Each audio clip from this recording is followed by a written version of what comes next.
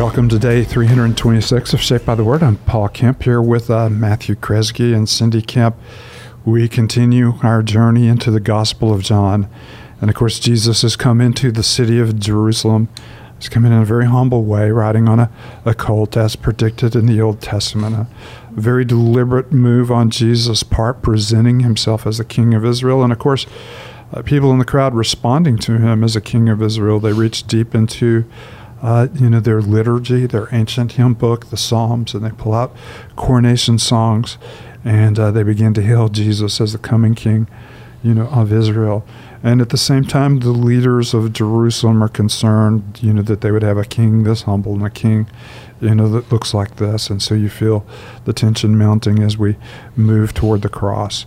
So we come in at the second half of chapter 12, but before we read, as always, let's offer ourselves in this moment to the Lord, especially as we go into these moving passages where we realize that he was crushed for our iniquities, and the burden,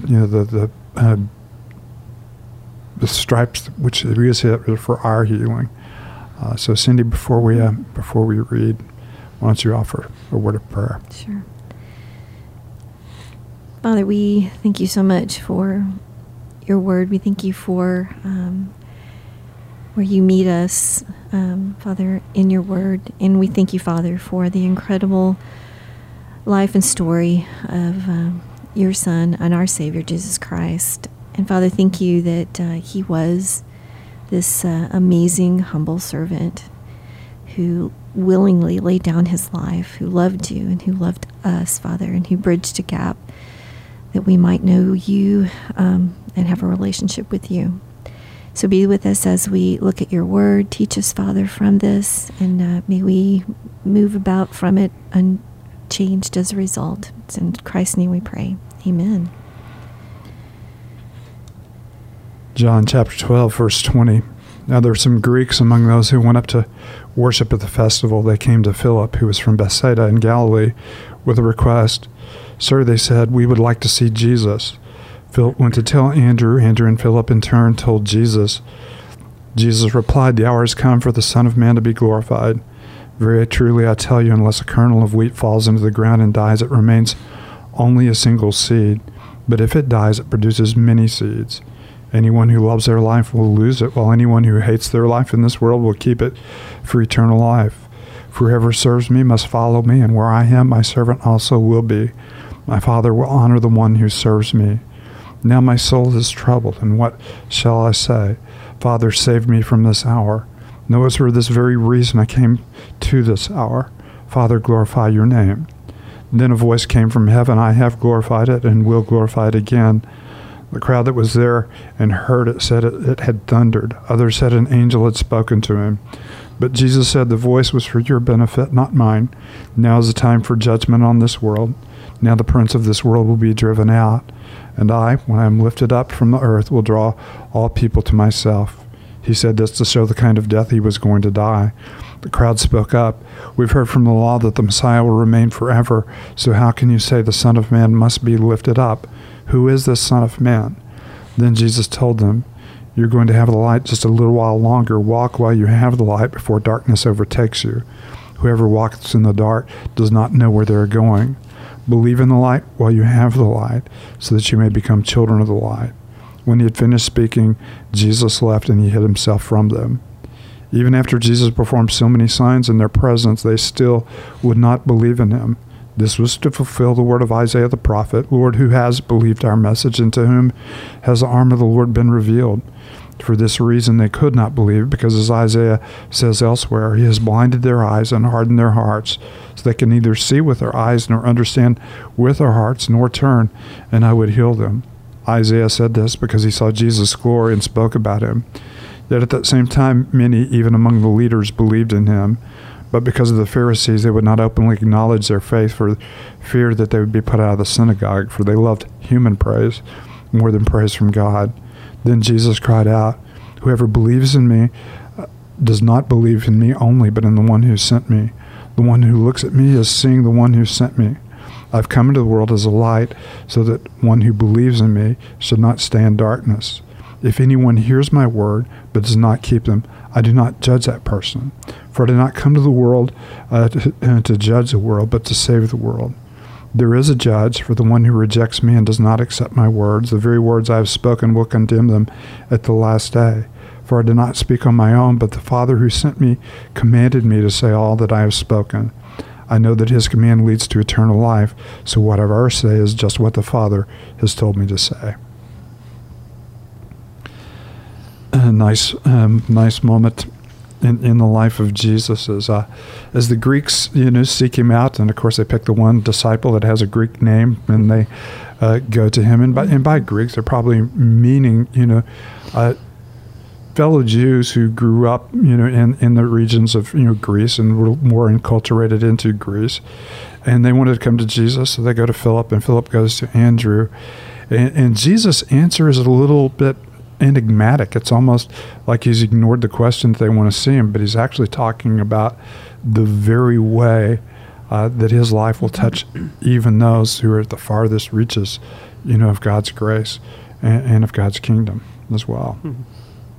You have to love, that question, to Philip, sir, we would like to see Jesus. That's kind of the question that see all the time. Like pastors love to take that verse and put it on their, their pulpit and remind themselves, the people want to see Jesus. But you almost get just kind of right here, the last time that you saw the Pharisees, if they want to see Jesus so they can trap him and kill him and cut this whole thing out, now you have some people among the Greeks coming saying, we would like to see Jesus. We want to know what this is all about. We've heard a lot of things. There's stories circulating. We would like to see Jesus. And then Jesus replies to them, the hour has come for the Son of Man to be glorified. And the glorification is through death. And yet it's through this death that, the seed will sprout. It'll produce many seeds. And I just love Jesus' teaching. It always seems to be like, well, what's he actually saying? What's he doing? Because you have times where he says, I've come that you may have life and have it to the full. And here he says, the only way to experience life is to hate your life. You're thinking, Jesus, where are you headed with all this? There is an upside down kingdom. Yeah. Usually our instincts, are quite the opposite of the biblical instincts. Mm-hmm. So obviously, our thought is, the more we grab for life, the more we will experiencing it. And Jesus saying the more we let go of our life, the more we will experience it. And of course, it's the contrast that you see, in the Gospels between two loves. You can love this world, or you can love. You can love God, but the two are in competition with him. And so, John will later write, in one of his little letters, do not love the world or anything in the world, for whoever loves the world, the love of the Father is not in them. For everything in the world, the lust of the eyes, the boastful pride of life, the lust of flesh, those things don't come from the Father, they come from the world. And they lead to a different, kind of life altogether. And it's it's a hard contrast, but it is the way the way to life and the invitation of discipleship. Yeah. A lot of times we think just pray this prayer, and that's all there is to it. But it's abandon yourself to this man. That is the call of discipleship. And you begin to see just how big this is. The building up is coming, because in 27 he says, "Now my soul is troubled. And what shall I say?" And he says, "Father, save me from this hour? No, it was for this very reason I came to this hour. Father, glorify your name." And I can't think of anything that would show more, submission, humility, and servanthood, if you will, than, kind of surrendering his life in this hour. But yet he knew everything about his life was coming to this moment, and this is big. And also, a lot of times we just, kind of think of, as Jesus as someone who is, just kind of dispassionately disconnected, from the cross, no big deal, and I grew up there. But even the thought of the cross troubled him, deeply. And of course, his first thought here is the thought that we see in the garden. Father, really, I'd prefer not to go through this hour, but I'd rather do your will than my will, and for you to be glorified. And what a nice moment, when the prayer of surrender here is Father, glorify yourself and glorify me in you. Mm-hmm. And of course, a voice from heaven saying, I have and I will. Yeah. And that's a beautiful portrait.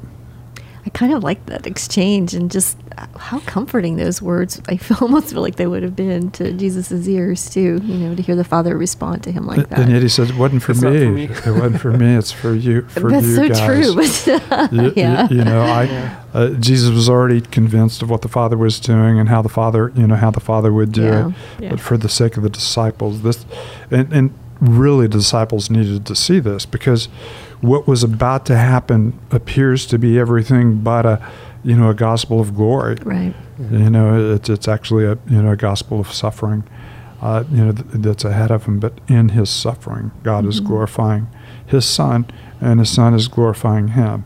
And of course, we have hope, and because of that. Mm-hmm. Yeah.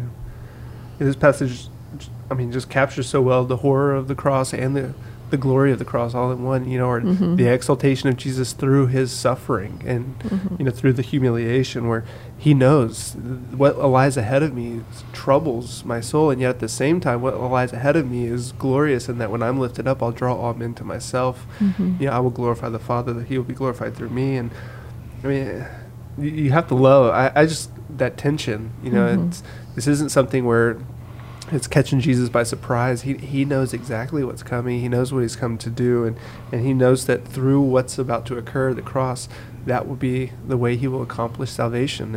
And just that language of, the Son of Man must be lifted up. Who is the Son of Man? What are you claiming here? And well, doesn't the Scripture say that Messiah, when he comes, he'll reign forever?